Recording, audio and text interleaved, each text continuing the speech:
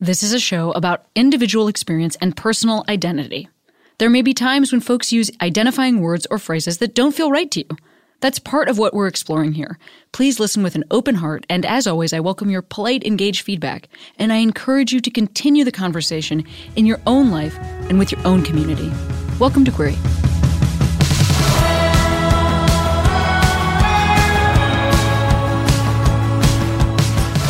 Hey Queeros, Cameron here. Today on the show, actor, writer, and co-host of the Throwing Shade podcast right here on Earwolf. It is Brian Safi. Brian is somebody I've known for years, but this conversation involves stuff in his life that I had no idea about.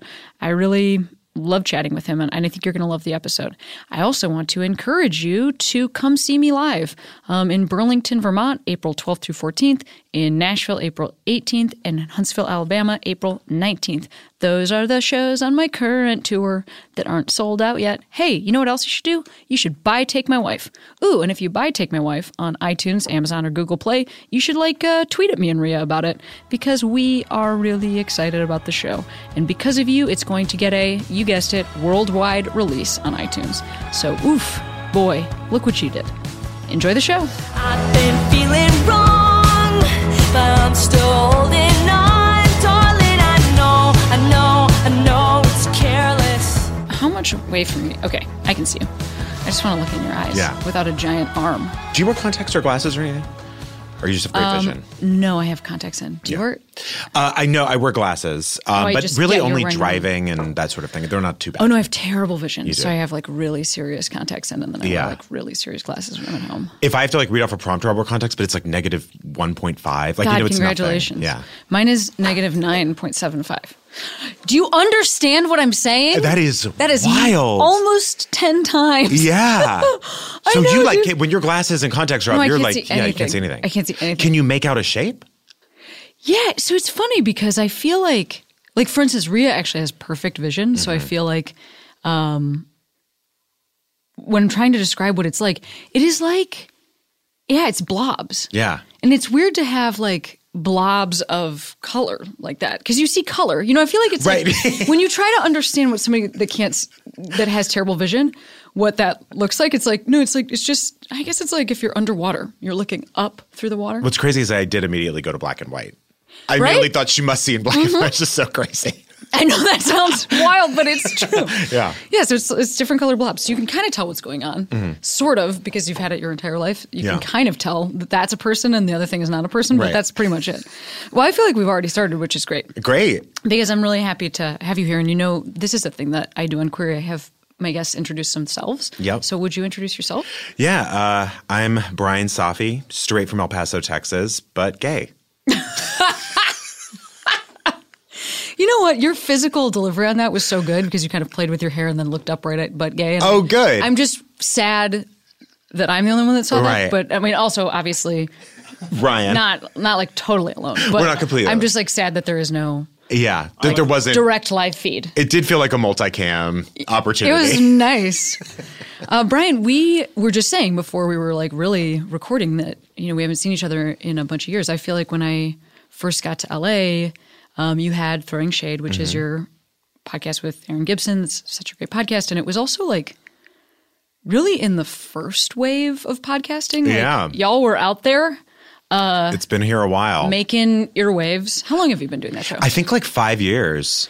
Yeah. About 5 or maybe even 6. I feel like it's 6. It might be 6. Because I think that I moved out here 5.5 years ago. Okay, and then we were already doing it. I think you were already doing it. You're right. So it's probably been 6. Yeah.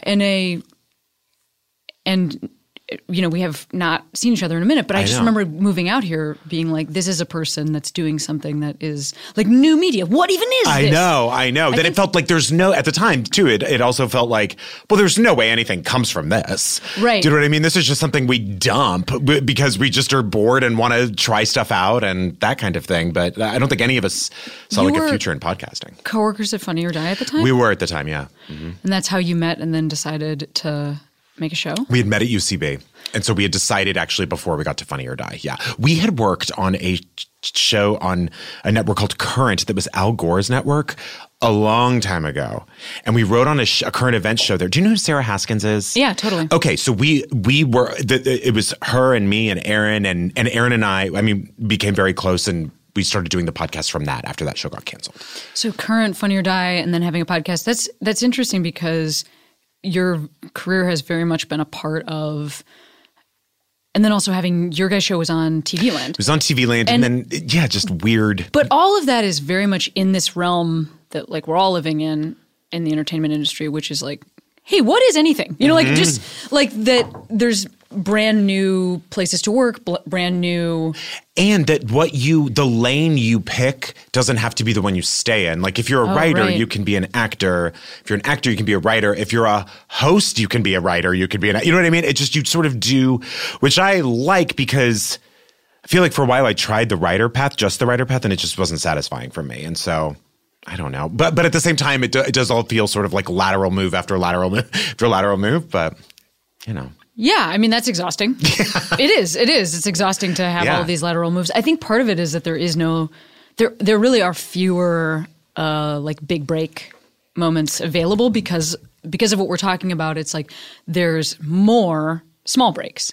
That's right. So you can move laterally pretty easily, kind of forever, doing a bunch of different things, which is creatively interesting. Yes. And fulfilling in a way, but it's harder to be like, I am now household name Brian Safi. And what's so funny is even like the people who you think do get those breaks, like I met someone, I can't even remember this person's name, who's on like an ABC sitcom, and I had no idea. Right. Do you know what I mean? That just not made a mark on me. Not that it was their fault, but it was just, that's the world we live in. It just, you're right, those breaks aren't what they used to be. So when did you come out here? When did you come I came out to Los LA in 2007.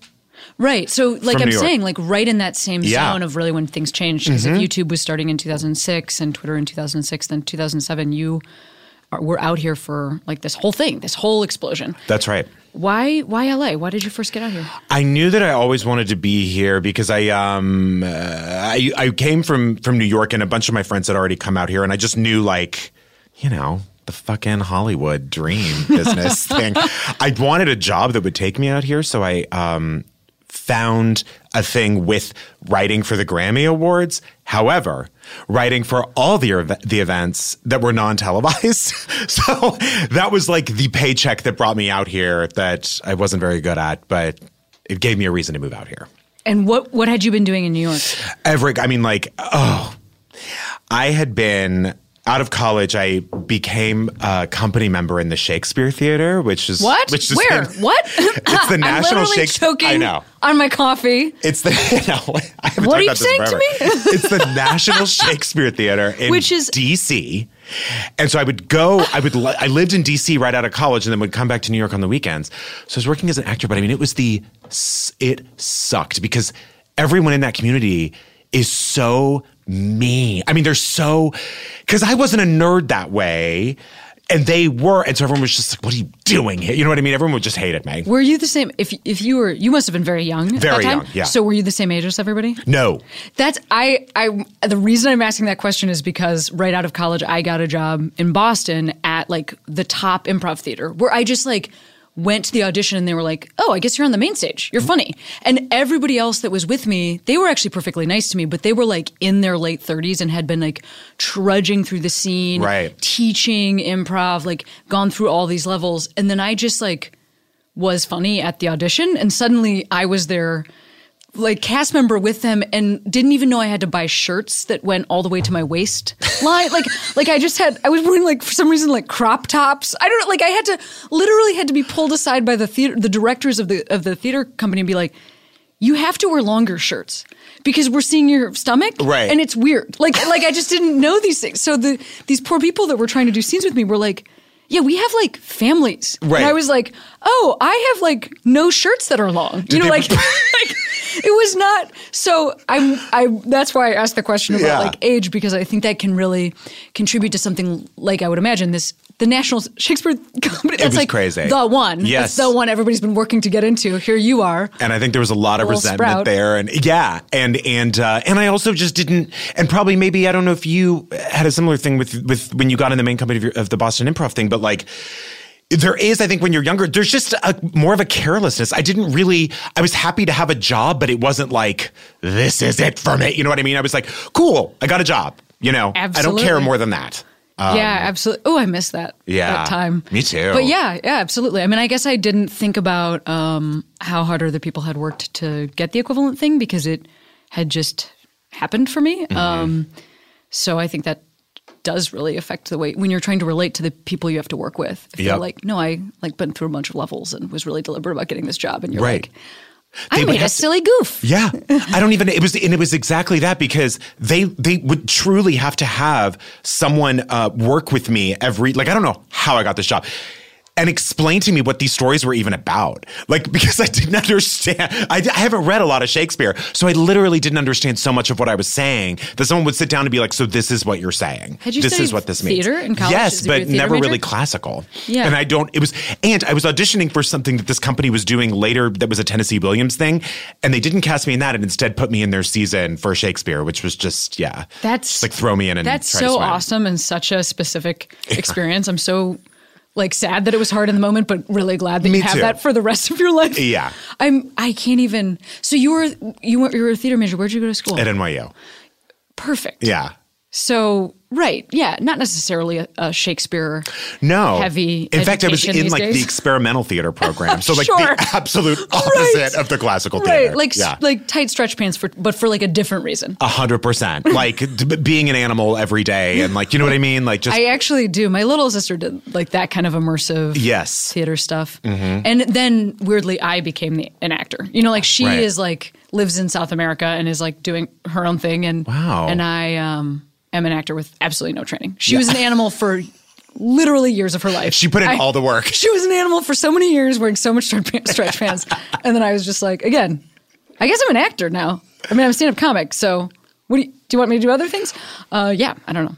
What do you say when people ask I mean, I know that obviously you're a familiar face, but like, what do you say when people ask what you do? Do you say I'm a comic? I have a little bit of a gift because I can say stand-up comic, and that's such a finite specific thing to be able to say. Like people really know what that is. It leads to a lot of follow-up questions you don't want to answer. Like, tell me a joke. Of course. Like, you know, but what's nice about it is it's like a firm package. Yeah. A firm package is a great thing to say. No, it's a firm package. It's a penis and balls. No, it's just like wrapped up in a nice bow, as opposed to what I could say, which is like, actor, writer, personality, you know, like, which is what I say. That's tough. What do you actually say? Well, it depends on who's asking, and this is going to sound jokey, but I don't mean it as that. If someone like in an Uber is asking me or a stranger is asking me, a lot of times I say I work for AAA just because no one has any questions. Oh my God, that's amazing. The biggest mistake I ever made was saying I was a lawyer because everyone has questions. Right. But usually like about their personal legal needs. Yes. And they're like, okay, hang on. Let me pick your brain for a second. Exactly. Yes. And then it's like, no, I'm actually a terrible lawyer. Don't listen to me. Like, I've lost every case. Yeah. I'm no Elle Woods. Because I guess otherwise I say like, oh, I'm a comedian and an actor and I have a podcast. You know what I mean? And it sounds like lies. Yes. And it sounds crazy. You know what I mean? It sounds like, oh, this is someone who hasn't figured out what they want to do. But I hate that question so much because I feel like I never have a good answer for it. Yeah, it's hard. I have a lot of compassion for you on that because I think that stand-up comic does really answer it, and it's such a big part of what I do. But it's also a smaller part than it would have than it would have been. You know, if I was in the 80s, that's like all I would have done. I would have just been like a touring comic, and now you can live in LA and have other opportunities, like talking to you through this microphone, which is so great right now. So you are also famously gay. Yeah. By which I mean like. The thing that I think you're most known for is throwing shade, and so much of it is just like you being immediately out. Right. You know, you're giving people the context immediately. Do you ever have to come out to people anymore? It's been a while, but it has happened. I mean, I don't know about necessarily come out, but like in the grocery store a few months ago, I got hit on by a woman, which was an interesting experience. But also like, I would say. So my parents, I are very unaccepting of my homosexuality. Like they hate it. They're very aggressive about it. To this day. Nothing is budged an inch for them. And like years since coming out? 15. You know, it's a very long time. My siblings are wonderful. But so it always feels anytime I sort of, and it's been a few years since I've talked to them, but anytime I try to approach them or anything, it always feels like a coming out. It feels like a starting over kind of thing. And then also there are so many people in my extended family who because they're extended family, you just don't see that often, who know you're gay, and it would be strange for you when you see them to tell them you are because they're practically strangers in your life. But it's sort of, I got married a year ago, and there were some people who came out of the woodwork that I'd never had this conversation with who like sent me a card and were like, I heard you got married, and it was very sweet. But actually going up to someone and saying like, I'm gay, it's been a while.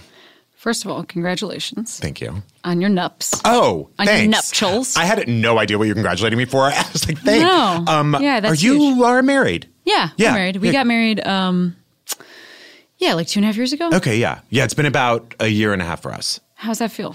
Honestly, it's hard. I mean, it did make a change. It is hard. It changes something. I don't know why. I felt like it changed something too. Yeah. Just the other day, I was talking to somebody who told me that they didn't feel that way, and I was like trying to witness their moment while completely disagreeing with them internally. Yeah. Like I felt like it's not negative at all, but I will say that it does feel a lot more. It just feels a lot more substantial. It feels like the decisions that I'm making really impact somebody and will continue to impact somebody. That's How does right. it feel different for you? I think in that way, in that you really have to be there for somebody and be, I don't want to say responsible for somebody because I don't think that's true, but I guess it just forces you to think end of life even. I mean, it forces you to think like, we're in this. Are we both sure we don't want to have kids? Like, I don't know. You just sort of rethink everything. And I think because you think, okay, we're in this for the long haul, I think the quirks become more annoying or something. Oh my God. Number one, fair enough. Number two, is that what's been happening to me? Because I've been putting it off to my age, but like in a utter panic about, it also could be that like the job that we do for a lot of our life, because we're such like weirdos because our job is so non-traditional that you just don't think about the things that are normative choices, like marriage, family, house.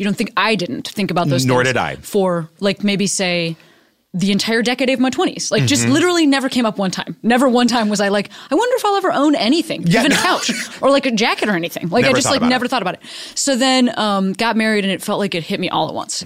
Like, well, how am I going to get a house tomorrow with a baby in it? You know, like it felt very overwhelming. So, you're absolutely right. I had never, and specifically with what you just said about the house, I had never cared or thought about it and had seen, and I'm sure you have too, everyone around me buy a house and it almost killed them. Or so it seemed. Yeah. And I just thought like, we have a great deal here. Da, da, da. And then we got married and instantly I was on Zillow. Do you know what I mean? I do. I spend money. I mean, I also think maybe because, so you were out here a little bit earlier than I was, and you were also in like the writing side of things a little bit. So that people get paid good money to write. So a lot of my friends, because I really came in through stand-up, like stand-ups are fucking poor until they're not. Like it really is like, it happens like almost in a day.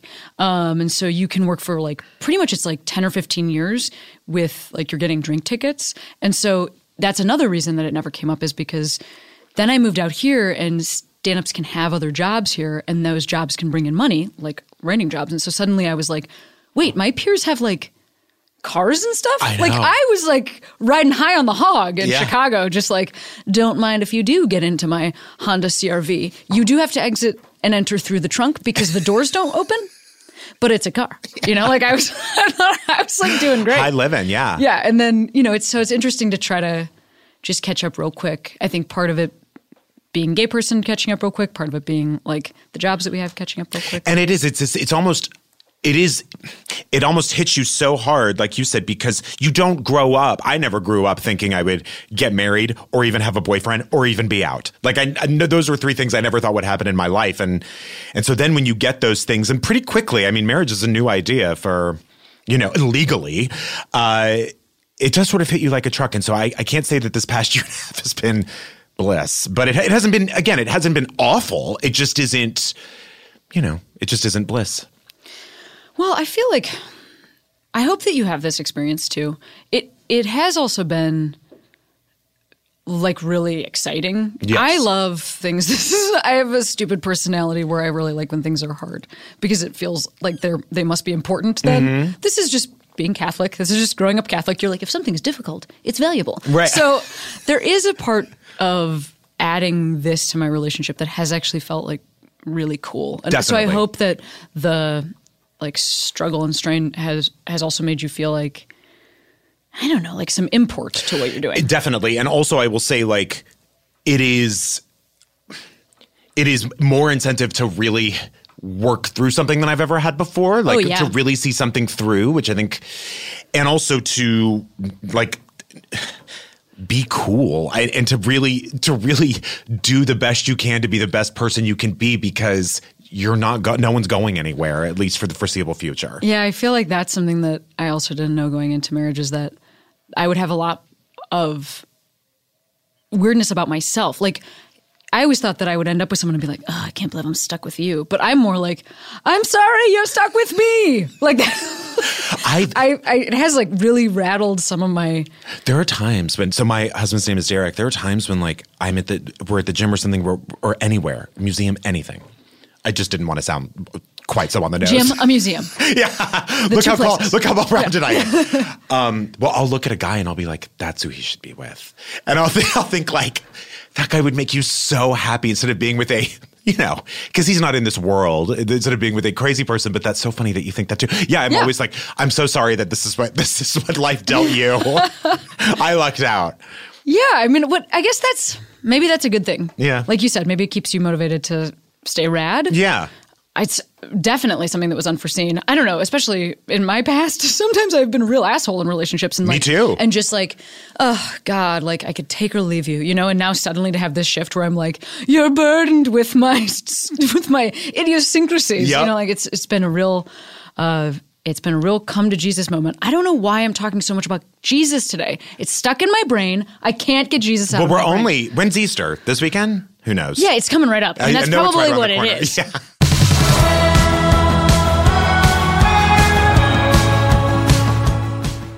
Today's episode of Query is sponsored by Everlywell. Truly, finding time to get a lab test can be hard. Not to mention you have to figure out where to go, what your results mean. Well, now you can order the tests you want at Everlywell.com. Everlywell, EverlywEll, is an at-home testing company that offers a variety of tests from food sensitivity to metabolism to an at-home STD test. Yes, you can test for STDs at home. That's what I love about Everlywell. For folks that listen to Query, I know that sometimes it also is stressful to go into a doctor. Maybe your gender identity is something that the medical field has given you pushback, but I want you to stay safe. So this is an option for you. Every test is physician reviewed, private, simple, processed through a certified lab. All you do is head to everlywell.com, choose your test, and they'll be shipped to your doorstep. Once you collect your sample, you send it back to Everlywell's certified lab partner and get your doctor-reviewed, easy-to-read results online in days. It's convenient. No more sitting in waiting rooms, no more mystery bills, no more waiting on your results. Head to everlywell.com, use promo code QUERY to take 15% off your first order. That's Everlywell, promo code QUERY for 15% off your first order. Take control of your health with Everlywell's at-home health tests. Your time, your tests on your terms. Hey Queeros, Cameron here. Awesome news. So when Query came over to Earwolf, our new home, where you are listening to the show now, we also brought, Rhea and I, being my wife Rhea Butcher and I, we also brought our long-running stand-up show, Put Your Hands Together, to Earwolf. Put Your Hands Together is 75 minutes of stand-up scene live here in Los Angeles at the UCB Theater. We record the show every Tuesday night in front of a live audience. Many of you listeners to this show have even flown to LA to sit in the audience. I know because I've met you after the show. I love doing Put Your Hands Together. We've been running the show for about 5 years. One thing that I really like about it is it's an opportunity for folks who live all over the world to listen to stand up from comics that might not come to their town and certainly don't come to their town all at once. And these folks just live in LA or are passing through LA. It is an opportunity for you to figure out what's next? Who's coming up next? Or to hear from some of the brightest stars in comedy. Sometimes folks don't want to put their stand-up set on the podcast, and so I have a backstage chat with them, and you get to hear a little bit more about the process of what it is to do stand-up.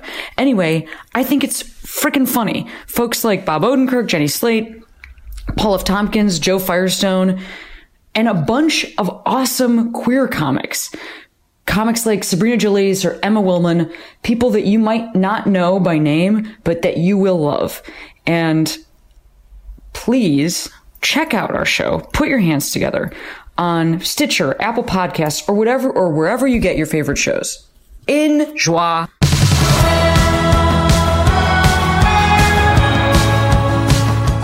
So I also want to go back to you talking about, so you said that you didn't think you would ever come out. And then obviously also I'm not glossing over the parent stuff at all. Yeah. You knew what was, you self-identified? I didn't really until much later. I think I knew young. I just said two completely opposite things and I'm trying to work it out myself. I knew very young that I was not attracted to girls. Yeah. That I liked guys. I don't think I think even at that age, I thought it was probably a phase, or at least hoped it was. And yeah, I don't know. I never was I've never been attracted to women ever. I also fully understand having a feeling and not assigning that feeling meaning, because that was my experience. Okay. Is that like I was really into my friends and I was into the dudes that I was dating like in a different way as friends. Right. Okay, so but I didn't extrapolate that out to anything. I have to say that I never also that's right on, because in high school even, I never was longing to have a boyfriend, or even I was satisfied with my friendships and my relationships, or so I thought. You know, that could have all just been really pushed down, but I didn't. I mean, obviously there was a lot I wasn't expressing, but I sometimes feel like I was stunted in a way with sexuality, of just like I didn't even think about sex until like very late. Where do you think that was coming from? I don't know, because I didn't masturbate for the first time until I was 19. Oh my God, dude, straight up, honestly, my late 20s. Really? Yes. Because honestly, the other thing is like the biology that I have, nobody ever like told me. Sure. If you have a vagina, you should like check this out. Yeah. Like I literally just didn't know until I like was dating women who were like, I've been masturbating until I was like since I was like 4. Right. And I was like, wait, what? Yeah. Like I thought this was like some sort of like fringe behavior. Like some weirdo. Just like, all right, masturbate. Like, I don't know what I thought, but I thought that people with penises did and that people with vaginas didn't. So again, it's like, thank God that I had great sex ed as a child, which was none. You know, so like, same, right. So thank God I like fully understood biologically what was supposed to happen for me. Yeah. No, but you were 19. 19. That is unusual for somebody that has your biology. I know. Because I would get myself right to the edge and then be like, I'm going to die. And I would just like stop. Would be like, no, this can't go any further. And also I think even just that realization, because I think when I was fantasizing about guys. Like I was aware enough to know that. But yeah, I would take myself right to the edge, and then I wish I could remember the first time I came more than I do. I don't remember it at all. Oh, I think I know for myself, but I'll share it with you privately. Was it great? I'll DM was it good? to you. I just remember like it was actually somebody else. I was with somebody else. I wasn't by myself. And like you said, I was super scared. Scared, yeah. I was like, this is like, you don't understand, like everything's gonna go, like I'm gonna explode and shit my pants. Just totally, that's what I just thought. had like no idea what was gonna happen. That's what I thought. And then I was just like, oh, it's just like fine. It's like fun and fine. I remember literally thinking like something's happening. Like this is not normal. Something terrible's happening. Yeah. So that was like that was like around the same time you're talking about, 19. Yeah. Like similar time where I was just like, oh my, like I can't believe that this is what people have been doing. Yeah. That this is possible. Also, I was scared of it because I think in any representation, soap opera, anything, when people moaned, I always thought that meant pain. So I never wanted to go there. All right. Yeah. Like wow, you are tough to get through this. Yeah. I thought it took a lot of strength. Wow, that's so interesting. And your family, what are your folks like? My parents are. My dad found religion later, which I always think is not great. I think because it's like when people convert or something, they go so hardcore and really go. I mean, they're evangelicals, I guess you could call them. My mom is my dad's a lawyer. My mom's a musician, and very smart, cool people who it's like arguing with a dining room table when it comes to the Bible, especially when it comes not to the Bible, but to certain things that they just take. They're literalists. So they look at the Bible very literally and don't interpret from it. So there's nothing you can do. I mean, there really is nothing you can do. Yeah, that's tough. I don't know if we ever even talked about this. I don't know if you know like my situation at all, but I was raised super Catholic, and then I went to Catholic school my whole life. I was a theology major in college and was like really into it. You know, I thought it was like rad. And so one thing that always I find confusing about that, and you know, you could correct me if you're wrong, if I'm wrong about your folks, not your parents specifically, but like that mentality is like, okay, so you're not reading it in the language that it was written. Right. Like they're not. Right? No. Like they're not reading it. Okay, so they're not reading in the language it was written with any context from the actual time that it was written, correct? None. And they're not like doing additional research to figure out like different ways this could have been translated. No.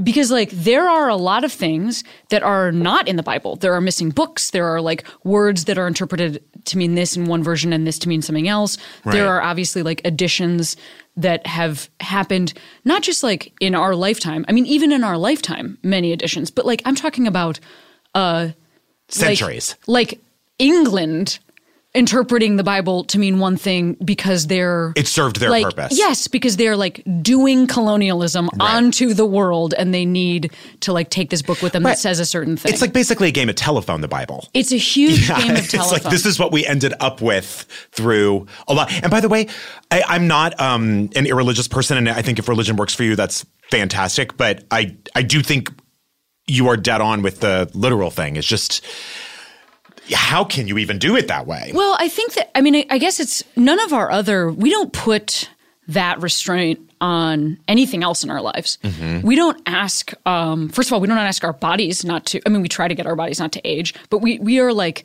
constantly evolving. We're taking new information in. We're trading in our phones for better phones. Yeah. We're like updating our cars. We use words this year that we didn't use last year. Like everything moves forward and in a progression. And I don't just mean like, obviously somebody who is a biblical literalist might have a hard time with evolution. So you could literally just be like, there are words in the dictionary.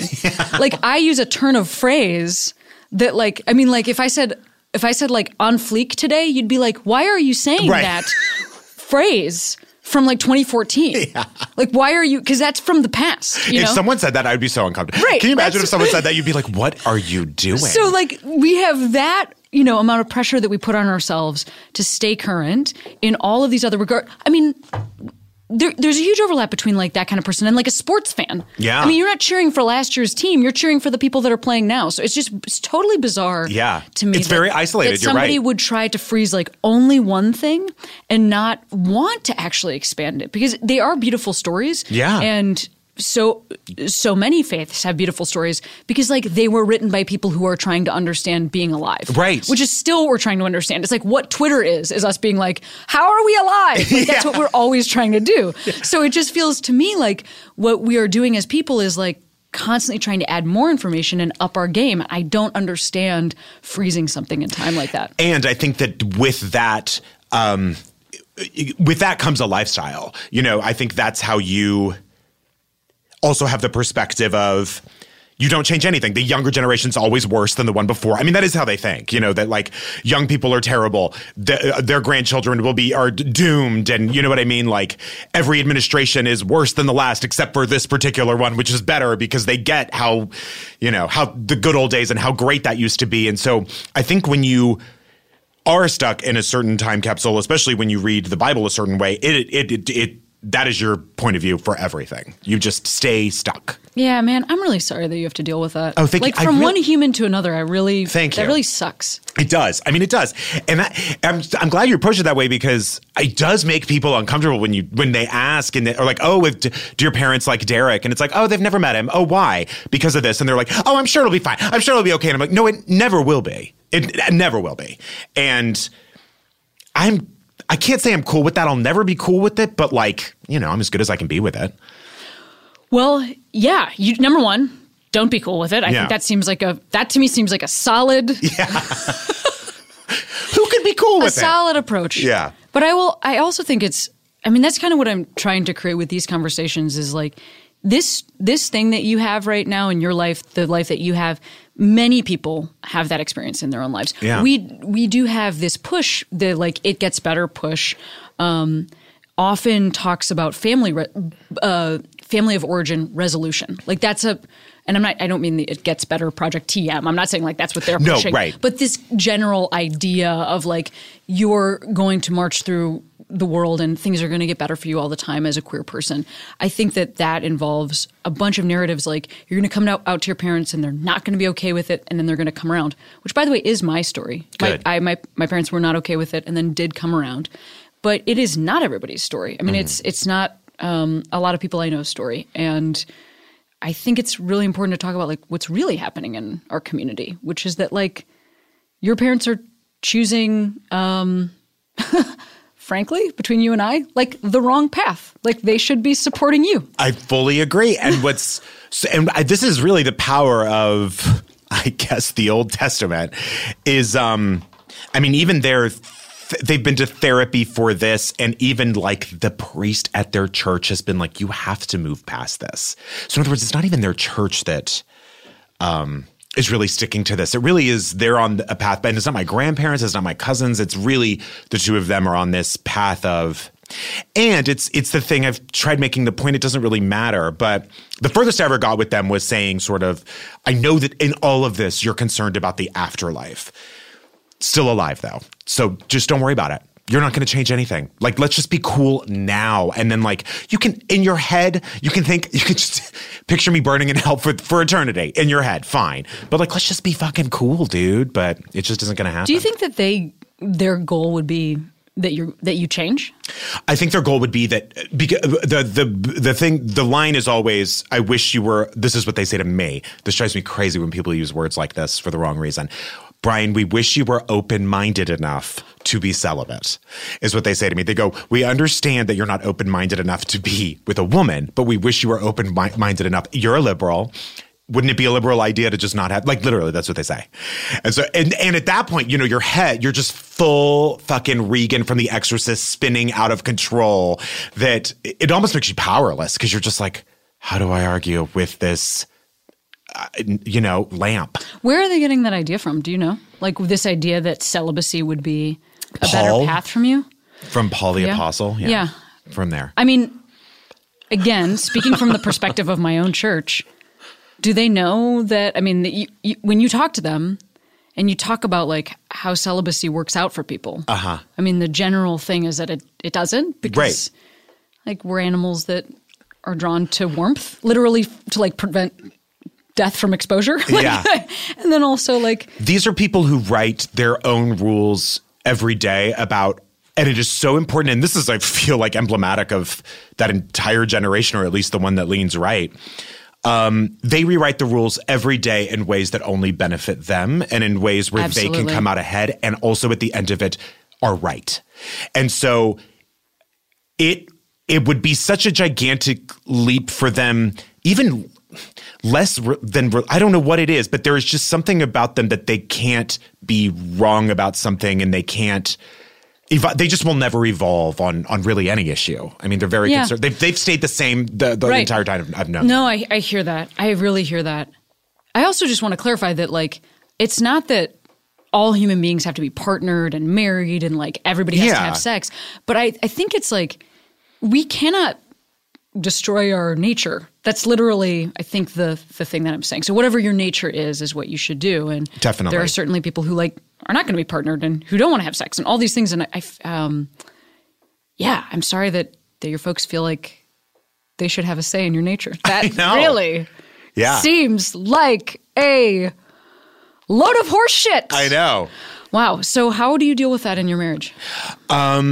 Anything that you feel comfy sharing, because I don't want to like push you please, I don't too personal zone. But I feel like this in my marriage, our parents have very different relationships with us, very different relationships with each other, and it is hugely impactful in the way that Rhea and I relate. So I wonder, with this situation, if it impacts your marriage. I think it does a lot, actually, because I think it leaves us feeling isolated a little bit and untethered or something. And I think we wish we had more of a family supporting us or something. And I don't want to I hate when people lay blame on things that are outside. And I mean, the relationship is our responsibility. But I think we do wish that we had like a really solid foundation and a part of ourselves to share, because there's an entire, however many years, 20-something years that, you know, I sort of just ignore in my relationship. And I think it's impacted it a lot. I think he wishes my relationship was better with my family, because I think you're just, you know, I think it'd be easier for him. I feel like I'm not being very clear. No, you're being really clear. Okay. Actually, you really are. Because again, like I said, this narrative that we're taught again is like, okay, so it doesn't work out with our family of origin. Then we go out in the world and we put ourselves out there, which is something that I know you have done. Like you couldn't be, you know, more clear about who you are. And I know you have a community of very close friends. Like you're not somebody who hasn't tried. And I think it's important to talk about that. Like there's still a limitation to that. Like a human limitation, because you're a person. And I wouldn't change any of it for the world. I truly wouldn't. I've cultivated just truly the most marvelous relationships. And I feel that I have become the person I am because of it. And I do wear my heart on my sleeve. And I'm so proud to be gay. And I'm so excited for this next generation and everything like that. But of course it impacts your own family when your family history is that fucked. You know what I mean? Yeah. I mean, I think we just have to talk about this in a real way, because I think that, you know, we also are in this zone right now. And I don't know if you feel this way, where like for some reason, like a year ago or 2 years ago, I wasn't like supposed to talk about my life because it was like too gross. Okay. And then now, I mean like culturally. Okay. And then now I'm like, I'm not supposed to talk about my life because it's like too accepted. So right. we went totally. we went right from like too gross, like don't bring it up, to just like, you're like making us all uncomfortable, just to like, we're too comfortable. Like, totally. And I feel like we completely skipped the whole zone where we got to tell our own stories and talk about the way that that this larger culture has affected us. So like, even if your parents are making up this thing for themselves and they don't have the support of their priest, like they still got this from our general culture. Mm-hmm. Like our general culture is still like, well, this is a thing people do. You know, people have a problem with their gay son for their entire life. Like, and we don't, you know, your story is missing from this, like, actually, it's all fixed. Right. It got all fixed overnight. We don't even need Love, Simon. Like, it's all fixed. Right. No, it is. It's funny because I think, and we talk about this on Throwing Shade a lot, like, there is a perception that even for, that first of all, that kids have it very easy now if they come out, that's not a big deal. It's a huge deal. Huge. And continues to be a huge deal. Maybe in the West Village and maybe at the elementary school at the Castro, it's not a big deal. Do you know what I mean? But I would say for most of the country, even in major cities and suburbs, it is still a very big deal. Yes, macro, things have leapt like crazy. It's a different world. It's a different, better world on a macro level. But when you really look at something in a very small way, I don't know, growing up in El Paso, Texas, that in 2018, I'd be any more comfortable coming out in high school now than I would have then. Yeah, absolutely. And I also think that it's like, okay, so then it can be comfortable. And then what about that kid who does go to like the middle school in the Castro or whatever you just said, who also has straight parents. And so therefore like is growing up fundamentally different. Yeah. Than the parents who are showing that person how to operate in the world. Mm-hmm. So like there's still huge, and also you're a minority. Yeah. Like, so I just mean I think we talk about we have to celebrate our positive change, but it's also like, well, it seems like you're not paying attention to anything that's actually happening. We're only just scratching the surface of even putting any sort of LGBT sexual education in schools at all. And that's not even that is state by state. That's like school by school. Or like straight up sex ed for anybody. Right. I mean, I grew up in a place where there was no sex ed Same. for anybody. And so like my straight sisters were like just as out on their own trying to figure it out as I was. And I think, you know, and I know how much work Throwing Shade does in this area, but it's like you have to talk about this all has to intersect. Like you have to talk about how it affects women to never have sex ed and to have only sex ed be about like maybe you get to put a condom on a banana, like right. Maybe. Yeah. I just don't understand how like the long game and all of this, especially when it comes to like especially that like sexual education for women who identify as straight is like, and for men who identify as straight is, isn't the end goal for everyone just not to have a baby? Do you know what I mean? Or at least in high school. To like a little, like for a little bit. Exactly. Like a short term, no babies. It's so crazy that we're still, because I remember growing up, the big thing was like, do we talk about condoms in schools? That question is still on the table. Oh, yeah. People still don't know what to do with that. And as far as like LGBT sex education goes, it is practically non-existent. In a state like Alabama, by the way, it's still written in their education code that homosexuality is illegal. So in Alabama, if you teach anything about homosexuality, you have to do it with a caveat that it's illegal. And in Texas, if you speak about homosexuality in schools, you can only do it in a negative light.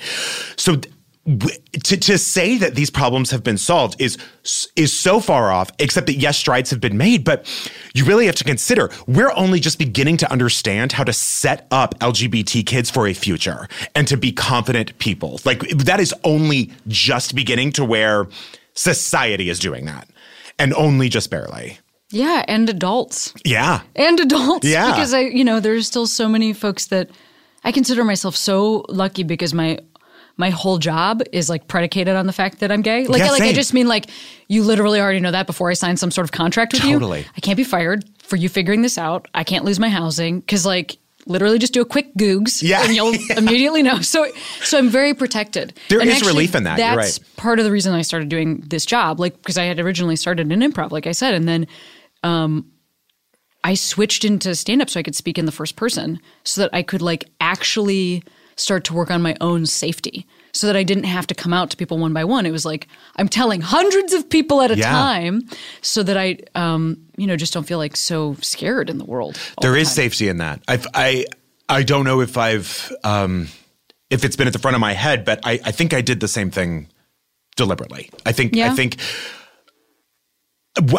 really when Prop 8 happened is when everything sort of galvanized for me and I was like, no, this is such horseshit and all that. But I think there is safety in everyone just knowing immediately there's no hiding at all. And that's lovely. It is lovely. Yeah. It's nice to be inside of that. I agree. It's that like when someone calls you in for an audition or when someone calls you in to host something, you're like, you know the deal. Great. Right. Yeah. Yeah, that's 100% real. Yeah. So El Paso, have I been there? I feel like I went no. San Antonio. That's where we were. Oh, sure. I have never been there. I really enjoyed growing up there. I didn't. I say that. I had good friends there, and it is a city that leans left. And in Texas, that's, not too common. So that was cool. And we had I remember when I was growing up, the mayor there, her name was Susie Azar, and I was like, could not believe that a woman was running the city. Like, I remember even then being like, because I remember my dad being like, I can't believe she got elected, da-da-da-da. And I was like, that's all that it took. And I was like, I love her. Yeah. Like, she's like, wow, so this is like a totally radical thing. And, but I had fun growing up there, actually. Because also we could go to Mexico you could just walk over the border, which was kind of fun. Wow. Yeah. I mean, you had to drive to the border, but then you could No, just walk right. over I'm it. just imagining. I didn't know where El Paso was until you said that. Right now between I figured New Mexico, it out. Mexico. Yeah. Wow, that's cool. Yeah. It was and fun. your experience like as a kid. Mm-hmm. So what did folks think of you? That I was gay, and for sure. There was the big like crowning moment of me realizing that I needed to tone it down or that something was wrong was at a birthday party and everyone had ordered milkshakes and gotten chocolate or vanilla and I ordered strawberry, and I remember the mothers gave each other looks. And I remember that night, my parents said to me, next time, will you just order like vanilla or chocolate? And I remember something clicking, like, I think I did something wrong. Like I did a girl thing.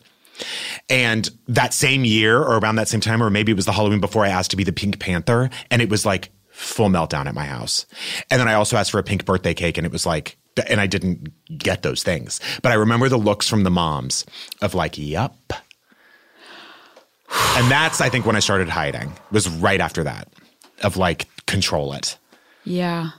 I mean, that feels reasonable to be like emotionally invested in what flavor milkshake a child gets. Can you imagine? I mean, it's so wild.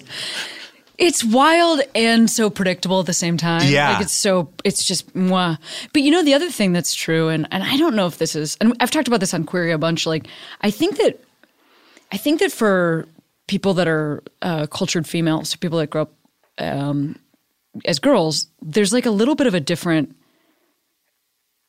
flexibility in some of that stuff. Like I was looking back on it, maybe those looks were happening, but I didn't see them. I was just kind of like being Garfield for Halloween when everybody else was a princess, like a 50s poodle scooter, oh, or yeah, like yeah, a princess or whatever. those, yeah. Being a pirate when everyone else was a nurse. And then like there was one year, and I've talked about this on Queer, where there was like a school play, and it was about Christopher Columbus. That was like the content. So like at the time I didn't understand that this was not somebody that one should want to to celebrate. But Christopher, it was called In Quest of Columbus. Christopher Columbus had like 2 lines, but the name Columbus was in the title of the play. So I was like, this is the star of the play. Yeah. It's Christopher Columbus. Yeah. So there were open auditions, and I just went by myself, like without talking to my parents. I just went and auditioned for Christopher Columbus. Wow. Because I was like, that's the star of the play. And like also I get to wear cool boots.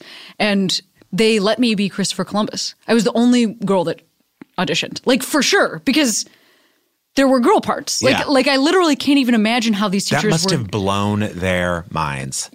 Can you believe it? No. And also that they were like, okay, I mean, I guess you can just be Christopher Columbus. Yeah. Like it was so, and I feel like sometimes, this isn't across the board, but sometimes a little girl that's doing like that gender bendy stuff can get like some positive reinforcement because it's like, wow, she's like brave or powerful or whatever, where like in your case, I'm just going to go out on a limb and say you're probably not going to get positive reinforcement for wanting to have a pink birthday cake like ever. And like, also I just feel like that's a very rare thing. Even just boiling it down, especially to that generation of like men are better than women. So you're acting like a boy? Good. Exactly. Do you know what I mean?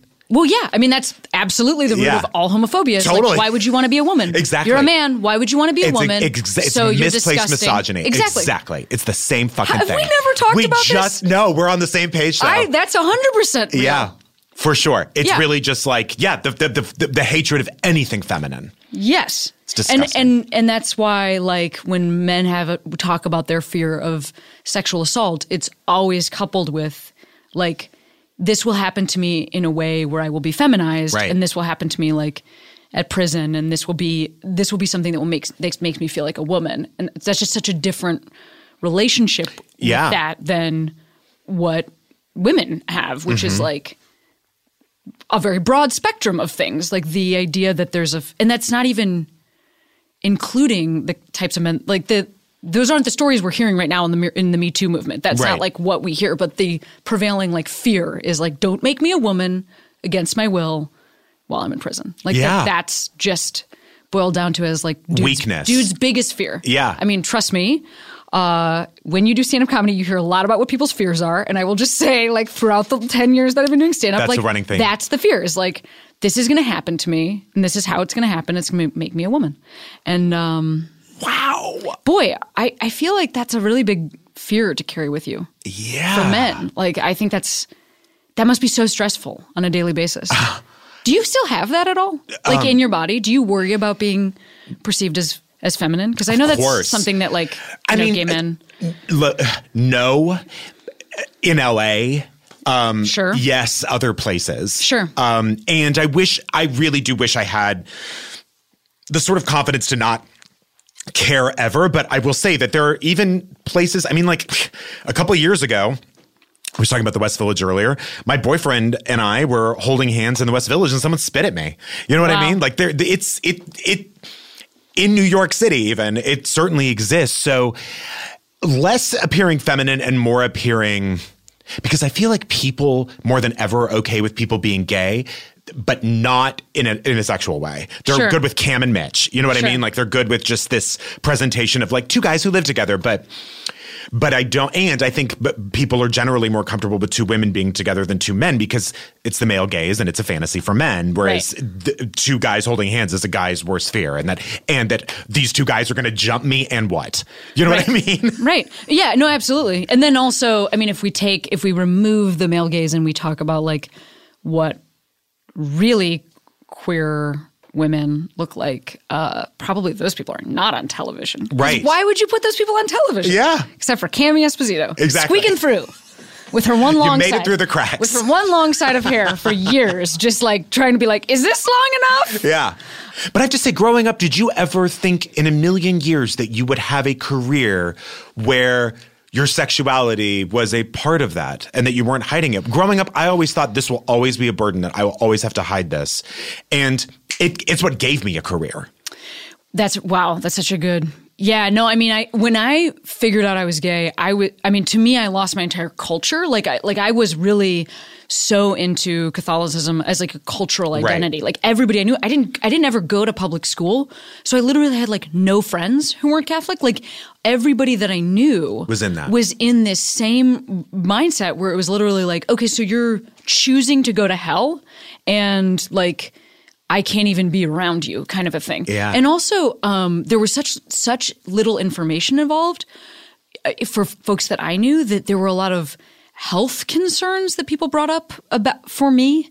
Like literally like HIV was on the table as something that like was – I know. You're looking at me because for a woman who sleeps with women, that right. So for a cisgender woman to sleep with a cisgender woman and to pass HIV between those people, they are literally at the lowest risk of any couple.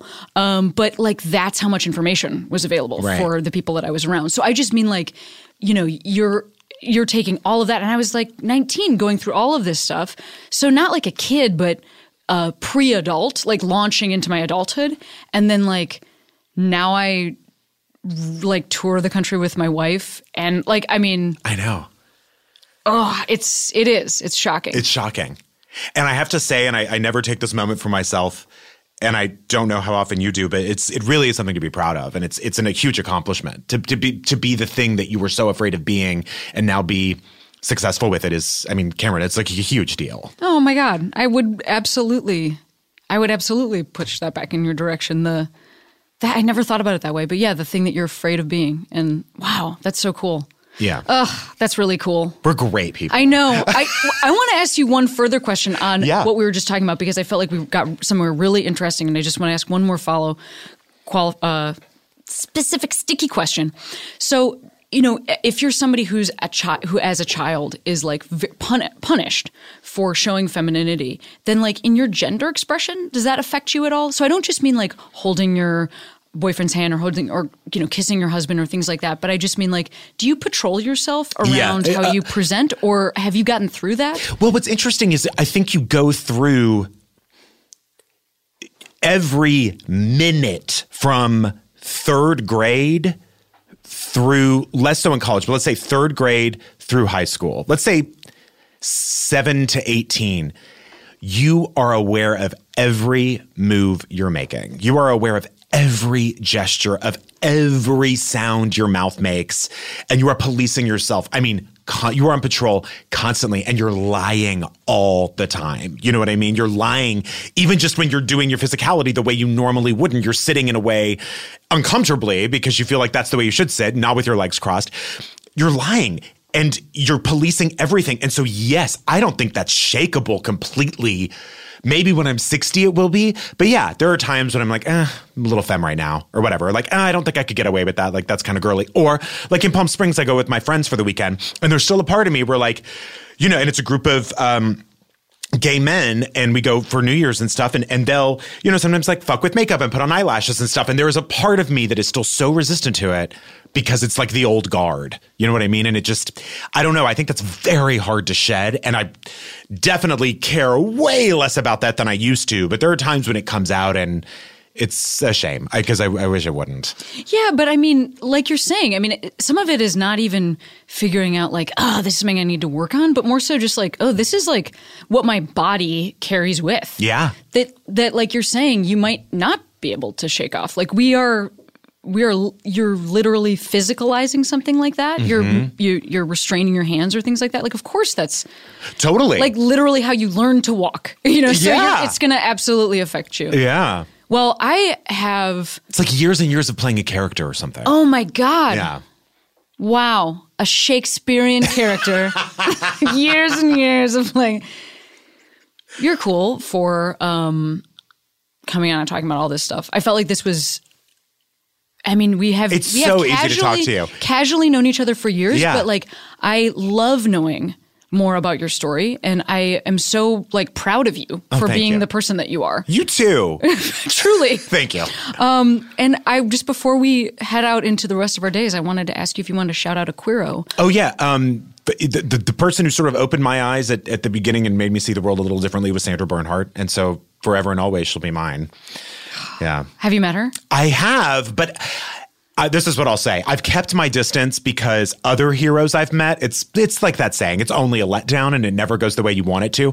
So I have met her, but truly just to be like, hi, how are you? Nice to meet you. And then I bolt because I don't want it to. That's also kind of the right thing to do sometimes when you have a very weighted relationship with somebody. Totally. Because I mean, I'm sure you've been on the receiving end. And so have you. I was just going to say, if you're somebody who has been on the receiving end, you know that, and it's not something that I would ever stop or not want, but you can just see in somebody's eyes like, oh, I'm very important to you and I don't know you. Yeah. And so this is a hard interaction because I'm trying to be what you need. Yeah. But I'm just a regular guy that doesn't know you at all. And so it's just and like we only have a minute. Exactly. You know what I mean? I'm like trying to give you the most meaningful handshake. I know. And I have been on both sides of that too. Like I have, met folks that like that, and it's such an interesting experience to have from I know. I literally, I'm like, hi, nice to meet you. Bye. Right. And then just fall apart somewhere else.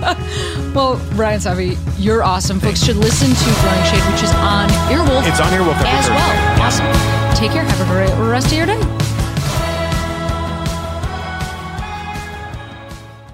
Today's episode of Query was sponsored by Everlywell. Sometimes it's really hard to stay up on your health, especially finding time to get a lab test. Well, now it's easy to order the test you want at everlywell.com.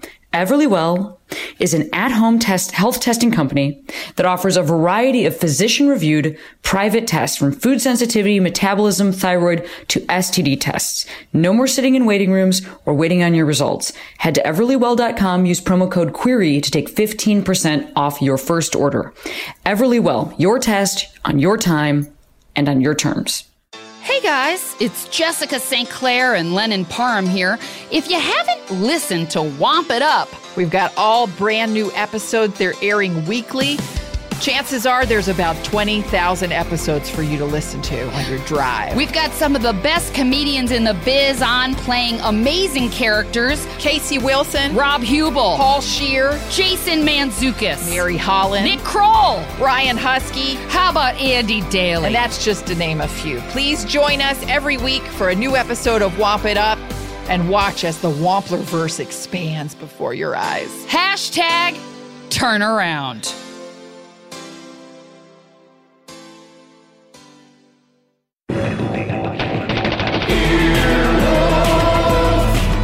This has been an Earwolf production, executive produced by Scott Aukerman, Chris Bannon, and Colin Anderson.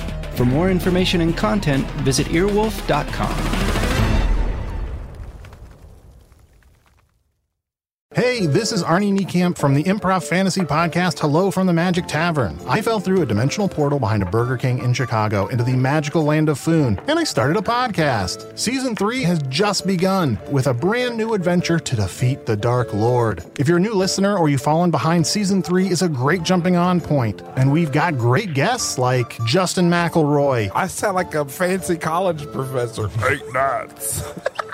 Rachel Bloom. You want to see my collection of men corpses and one woman? Felicia Day and Colton Dunn. You've seen me have intercourse with a variety of species. It's a bummer. Andy Daly. You have the members of Genesis listed, but Phil Collins is crossed out and then circled and crossed out again. Yes, I have killed Phil Collins twice. Thomas Middleditch.